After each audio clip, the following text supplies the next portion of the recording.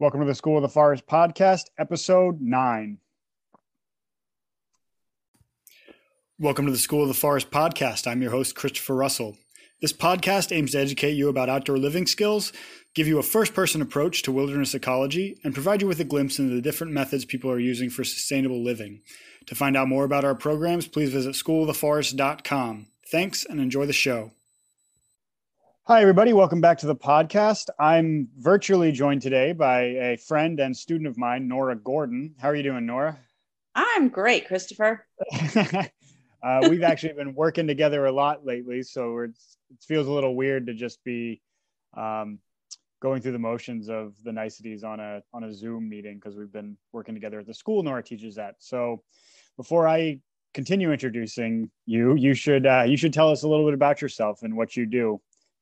And the topic today is dyeing, so you should tell us a little bit of how you got interested in that, and you should explain what kind of dyeing I mean. Because right now it sounds a little morose. Yeah, and I actually only just learned how to spell this word last year, which is really embarrassing, but true. There is an E in dyeing, and so I guess primarily I'm rather crafty, and one of my big focuses is fiber arts, particularly wool and knitting.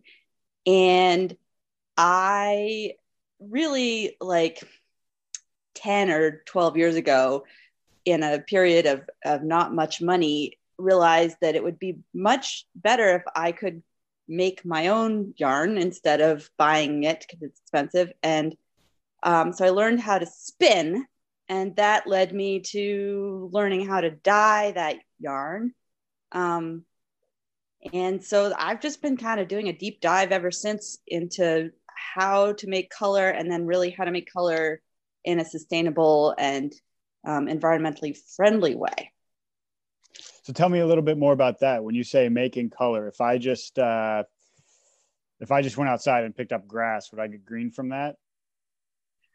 You might actually. I came at this with the mindset of I want to get certain colors. Like if I want to get green, what do I use? And that's one way to do it.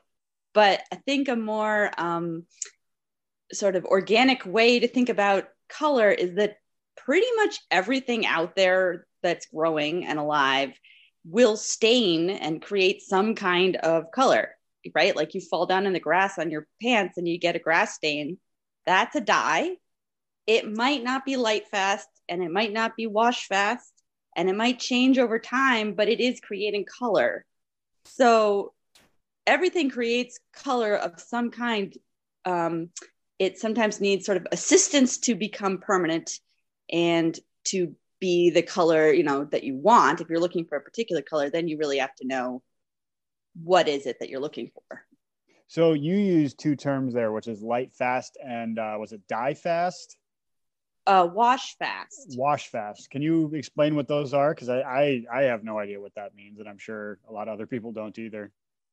Yeah. So I think a lot of us have had the experience where we buy something new and we put it in the washing machine with all our regular clothes, and everything else turns pink because it had extra dye in it, right? Or it wasn't really attached well to the fabric. And so something that's wash fast doesn't let go of its color when you wash it, and it keeps the same color, hopefully, for multiple washes, especially if you wash it gently. And light fast, I've also had the experience, you leave something long enough, your old t-shirt out on the line long enough, it fades, right? And again, I don't know any guides that don't have shirts that are like the shoulders on them are a totally different color than the rest of the shirt. Especially canoe guides, if you're out on the water and that light is just reflecting up. I didn't know there was a term for that. I just thought I was dirty. Right. But good to know. I have an excuse for when people tell me my shirts are faded. It's totally. It's not light fast anymore. And honestly, it's pretty hard to come by even a chemical dye that is actually going to stay the same exact color through washings and through wearing. And one of the things that I love about talking to some natural dyers I've been hanging out with is that if you can embrace that change, if you can like enjoy the fact or design for the fact that there's going to be change over time in your color, it actually allows for greater creativity and like planning for maybe you like leave your fabric that you've dyed with some kind of stencil on it in the sun, and you actually you print with the sun. So I think in general, like the baseline for dyeing is that you do want it to be permanent. That's usually the goal, but there's different levels of permanence. So you mentioned hanging out with other sort of people that are into dyeing. How did you just find them as you were getting interested in this, or did you know them previously?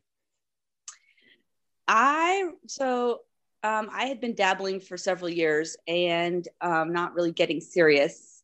And then I happened to be in a craft fair with I met a now great friend, Hannah Regier, at a craft fair locally 2 years ago, who is really, I would say, she's just an incredible mentor, and I think a real expert locally anyway. The only person I really know who has this kind of level of engagement with natural dyeing. Her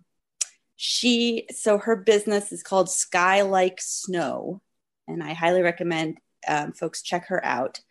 She makes her living making hats and scarves that are they're dyed entirely from things that she forages or grows in her backyard. And they're gorgeous. I mean, they're works of art.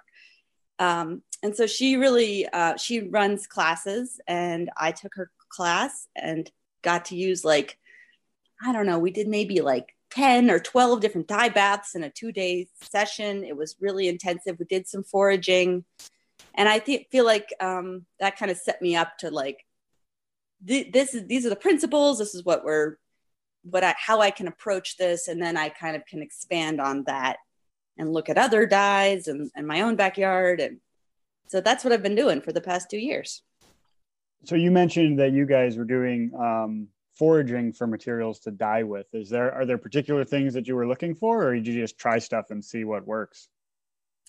Well, I'm working with Hannah. She obviously has a pretty strong knowledge of what works. And she's working off of other, this is an ancient practice. I mean, we're just newcomers to this practice all over the world, but certainly here in New England. There are plants and fungi that are, and sort of in the fungi category, we could include lichen, that are traditional dye plants that have been found to work really well. So we look for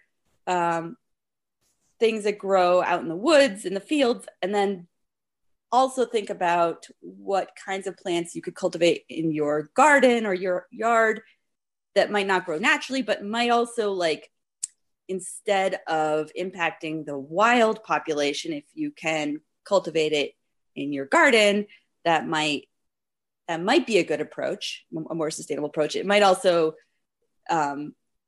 not be great depending on whether you're using a cultivar, something that's being made in a greenhouse or something, and spreading seeds that might not be the native seeds or whatever. But so those are the two places you can think about as your dye larder, is the natural world and your cultivated world. So what species or types of things have you found that you really enjoyed working with? So the things that I did a lot of work with this summer that were easy to find because I'm kind of still a beginner here.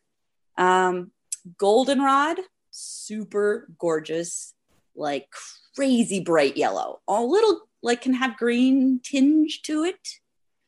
You can use the whole plant, the flower and the stem, and chop it up and cook it up. It's like super easy. It smells amazing. Grows in my backyard like crazy. So it feels really abundant, which is another thing that's important when you're thinking about sustainability. Are you like taking everything of something that exists out there, or are you like just taking a small bit and leaving enough to reproduce? So goldenrod feels really abundant. Another thing that I'm really loving that isn't as abundant is lichen, and particularly the lichens that they're called C+ lichens, which is referring to the chemicals that they create in their tissue. They make this incredible purple. It is bright. It can be neon purple, but just this range of pinks to purples. And there's a couple of different ones that are around here that I'm familiar enough with that I can positively identify them. Punctilia rudecta is one. Umbilicaria is another one. Problem with lichen, or the beauty of lichen, is it's slow growing organism and really, really fragile. I mean, they're very, they're intolerant, most of them, of pollution. And so it's a real bioindicator of pollution when there's no lichen around. So I've been learning about how to collect lichens sustainably, and only that purple becomes like a really special color that you only use a little bit of. Sure. So with goldenrod and with the lichen, maybe it's a little more obvious, but have you used any particular plants that you got a color that you wouldn't have imagined from it, where, it started out red and the color you ended up getting was, I don't know, neon green or something strange like that? Because when you're doing this, you're just cooking it down, or are you adding any like activators or things like that to it? Okay, so there's a lot of different sort of components depending on what you're using. It just depends on the chemistry of the plant or whatever fungus. It can be really surprising. It definitely doesn't have to follow the color of the plant. Although I have to say that there's a good indication if something has a strong color, it's very likely that it will dye a color. So one thing that is important with most sort of flower, leaf kind of things, roots sometimes, is a mordant. And a mordant is a metal salt that helps basically, the goldenrod pigment in the goldenrod is not really designed to connect with the fiber in wool. They're not really going to directly connect to each other. So you need a little connector piece in between. So that's the mordant. So you soak the wool in a mordant, and the mordant attaches to the wool. And then when you put that in your dye bath, the dye attaches to the mordant. And depending on the mordant, you can get different colors with the same dye. So I use alum, which I think the full name, I have it written down because I can never remember, hydrated potassium aluminum sulfate. And it's the least toxic mordant out there that's sort of readily, like generally used. It's available in your grocery store. People use it for pickling. So it's not highly toxic. It isn't great to breathe in the fumes, but it's not terrible. You don't need a ventilator. The other mordants, like iron, is fine too. You can put like a old bunch of rusty nails or something in a pot, but iron really changes the color, and it can be a cool tool for that. It also can affect the fibers. I've heard that particularly wool can get brittle with too much iron. So it's sort of not the best mordant for wool as a like primary soak. And then other things you can use are copper and tin and chrome. And those are all pretty toxic things, heavy metals. Yeah. So, Yeah, and they that'd be do hard to get a hold cool of. things to the colors, but they don't, but they're, in terms of like sustainability and being environmentally friendly, they're not the best options. I imagine it also doesn't lend itself to an at-home operation. If it's that toxic, you probably need like big vats that are sealed and stuff like that. Whereas if you're just boiling on your kitchen countertop, maybe having copper boiling in there is not going to be great for the people living in the household. Yeah, totally. So you mentioned that, you know, iron is not great for wool. Are there other materials that iron work better with, or is this a total case by case basis with dyeing where you kind of have to pick the three things to go together right? Otherwise, you end up with a subpar product.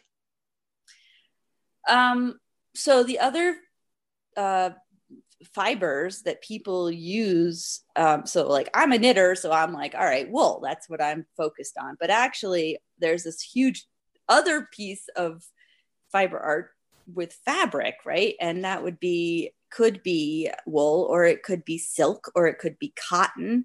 And so obviously silk is another animal protein and does sort of similar things like with wool. They have similar properties, but things that are plant-based like cotton have a totally different chemistry and shape to their cellular structure. Different things work as mordants or fixatives to keep the dye connected to the fabric. And there's whole other traditions out there around dyeing fabrics. There's an amazing Japanese tradition of folding. It's sort of like a tie-dye thing. You can fold pieces of iron into the fabric, tie it all up and dip it in a dye bath. And where the iron is touching the fabric, it creates different reactions. You get all these different colors. So I haven't done any real experimenting with that, but I've been hanging out with these other folks who do this for a living. And the fabric world is a whole other crazy, amazing, beautiful thing. Sure. So walk me through if you were going to dye wool to knit with, walk me through what that process looks like. If you're just at home and you're not a big operation, for people that are listening to this and want to give it a shot, what would that look like? So you need the components you need. Obviously you need your fiber, your wool, and it needs to be clean. So even if you bought some yarn at the store, I would go ahead and soak it in some dish soap and water, warm water. Don't agitate because obviously you'll felt it. But then rinse it out so that it's really clean enough that I have to. Housemate just came home. So walk me through the process of what a day of dyeing looks like. If someone at home wants to get into this, what do they need and how big of an undertaking is it going to be? So it's pretty simple, but what you need are some clean fiber. So in my case, wool. And even if you've bought your yarn at the store and you think it's pretty clean, it still might have some spinning oils in it from the spinning process. So you wash it in some warm water with a little dish soap. Don't agitate because that will cause it to felt, but just let it soak and then rinse it out so it's nice and clean. And then you need a dye. First you need to mordant it. So you do this alum thing. It's a 12% by weight solution. So 12% of the weight of your fiber, you put some alum in some warm water, you heat it up with the fiber in it, and let it sit at 180 degrees Fahrenheit for about an hour to connect. So then your wool is mordanted. The important thing for all of this is that you use a metal non-reactive pot that is not going to get used for food again, because even though this is all like natural materials and, pretty non-toxic, it's not great practice. There are dyes out there that are toxic. And even plants have some materials in them that are not great to add to your food. So having a dye pot, an old soup pot, basically. And so in that pot, you're going to make your dye bath, which basically, things like the goldenrod or even old onion skins that you have from cooking.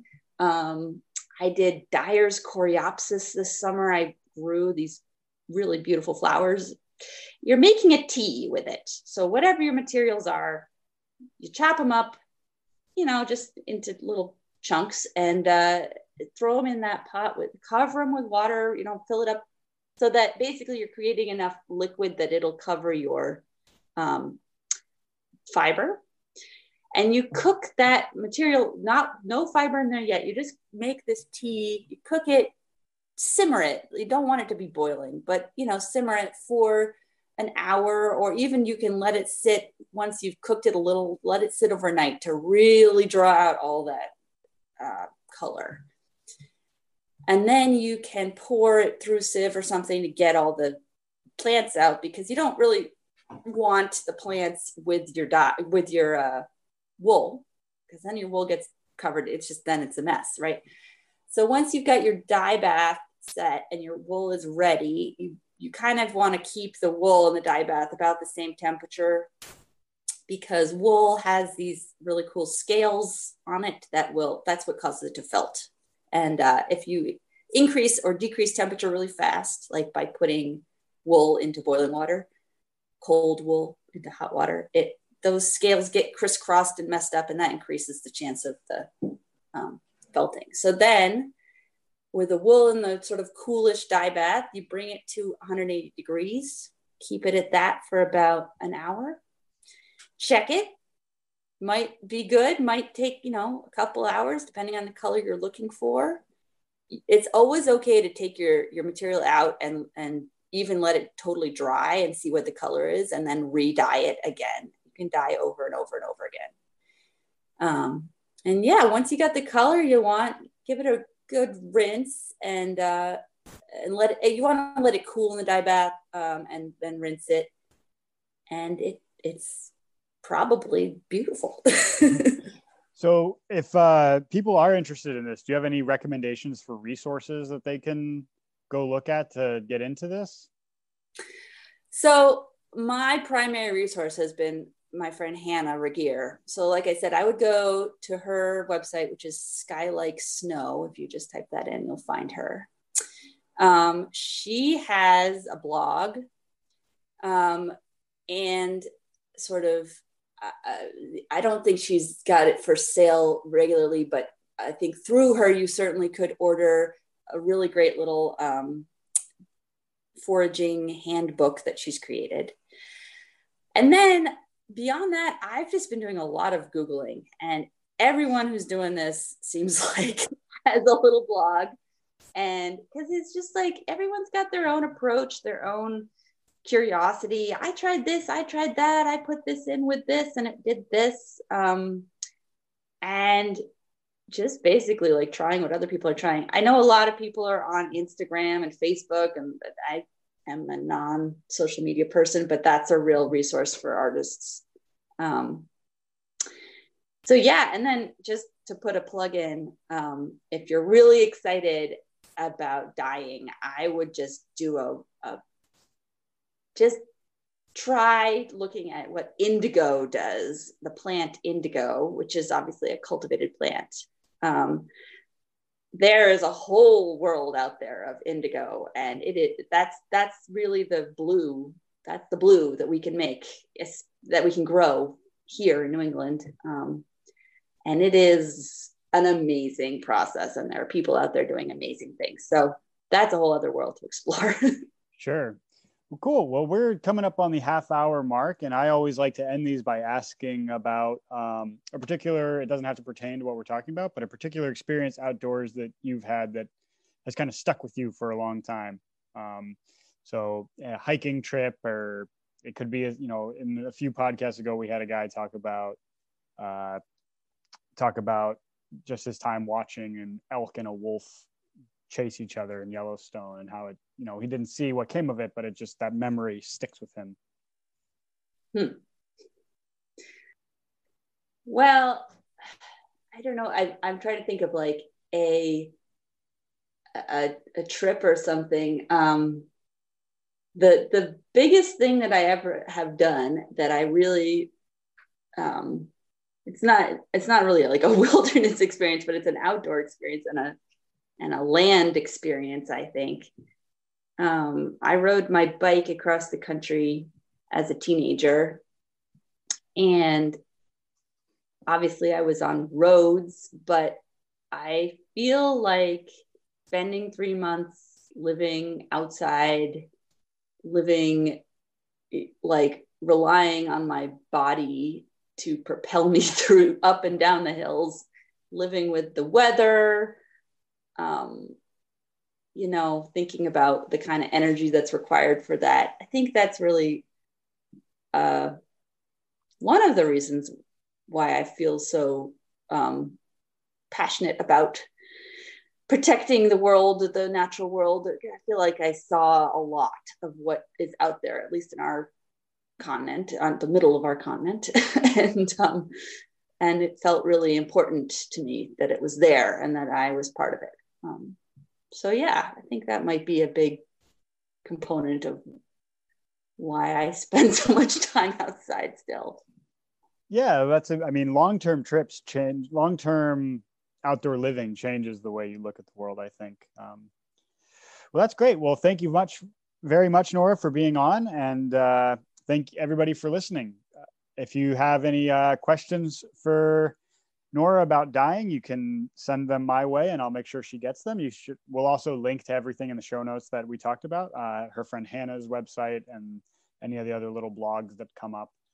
Thanks for listening. I hope you have a good one. You've been listening to the School of the Forest podcast. I hope you enjoyed the show. And if you did, I hope you share it with a few friends. If you did like the show, please leave us a review on Apple Podcasts, Stitcher, or any other of the major podcast hosting platforms. And lastly, if you'd like to learn more about School of the Forest programs, please check us out at schooloftheforest.com and get in touch with us at any of the contact information you'll find on that site. Thanks,